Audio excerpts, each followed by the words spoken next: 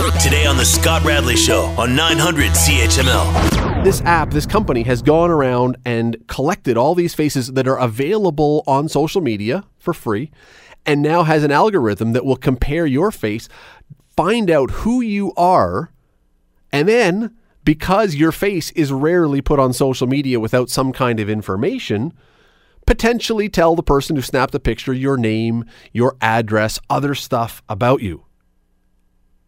It's not exactly reassuring to know this is out there. Right now, it's being used by hundreds of law enforcement agencies in the States. It's not available to the public yet, but apparently that is not far off. I want to bring in a good friend of ours, Alan Mendelson. He is a lawyer who specializes in internet, online, and technology issues. Alan, how are you tonight?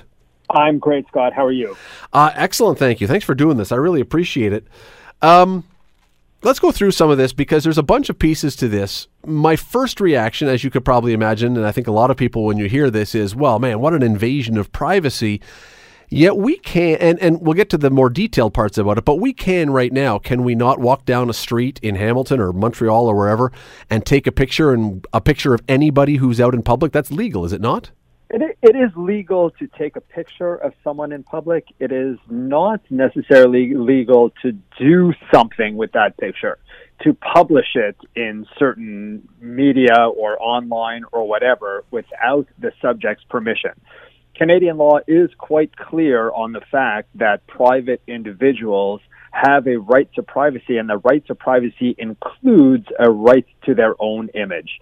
And the right to your own image includes the right for you to control who is going to publish a picture of you or not. The Scott Radley Show, weekday evenings from 6 to 8 on 900 CHML.